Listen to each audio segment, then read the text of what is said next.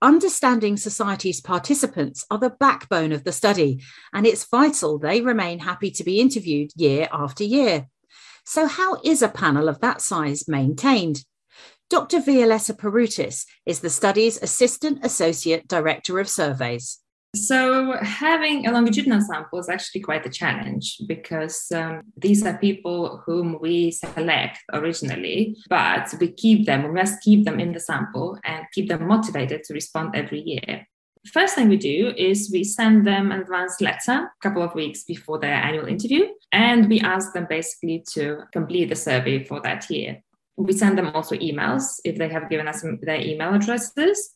We send them SMS messages with a link to the survey because we know that some people prefer to complete their survey on their phones. And then to keep them motivated, because we know that we all have busy lives, we remind them about the fact that we need them to respond. We don't give up easily. So it takes months and months, basically. Every wave in the field takes months and months. And what's the most common reason people give for not taking part? The most common reason is probably because they're busy, and they might be busy with whatever is going on in their lives. So many people are busy with their work, for example. They work long hours, they work shifts.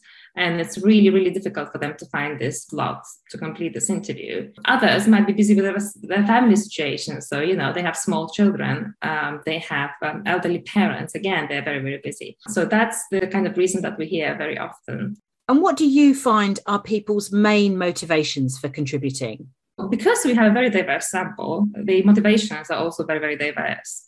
So we find that, some people will be motivated maybe by the very small and symbolic incentive, monetary incentive that we send them every year. Other people will be motivated simply by the fact that they help their communities, for example, because we explain to them that, you are selected to represent people like you. So your community, people in your age group, for example, people in your, socioeconomic situation. So they are very aware of the fact that they are very special and they have a role to play. Others will be motivated by the fact that, we produce this really high quality data, which are then used by, say, policymakers to decide on things that are really, really important for every one of them. So all these things really count, and we have to make sure that we find a way to motivate different types of people. Do you get feedback from your participants on what it's like to be part of the study? We do get a lot of positive feedback to say that, they feel good about contributing, but they also, they follow the headlines, they follow research findings from the study. They also can track, and we help them track as a fact of findings that come from the data that they provide and we collect. So we make sure that they know that they are very special.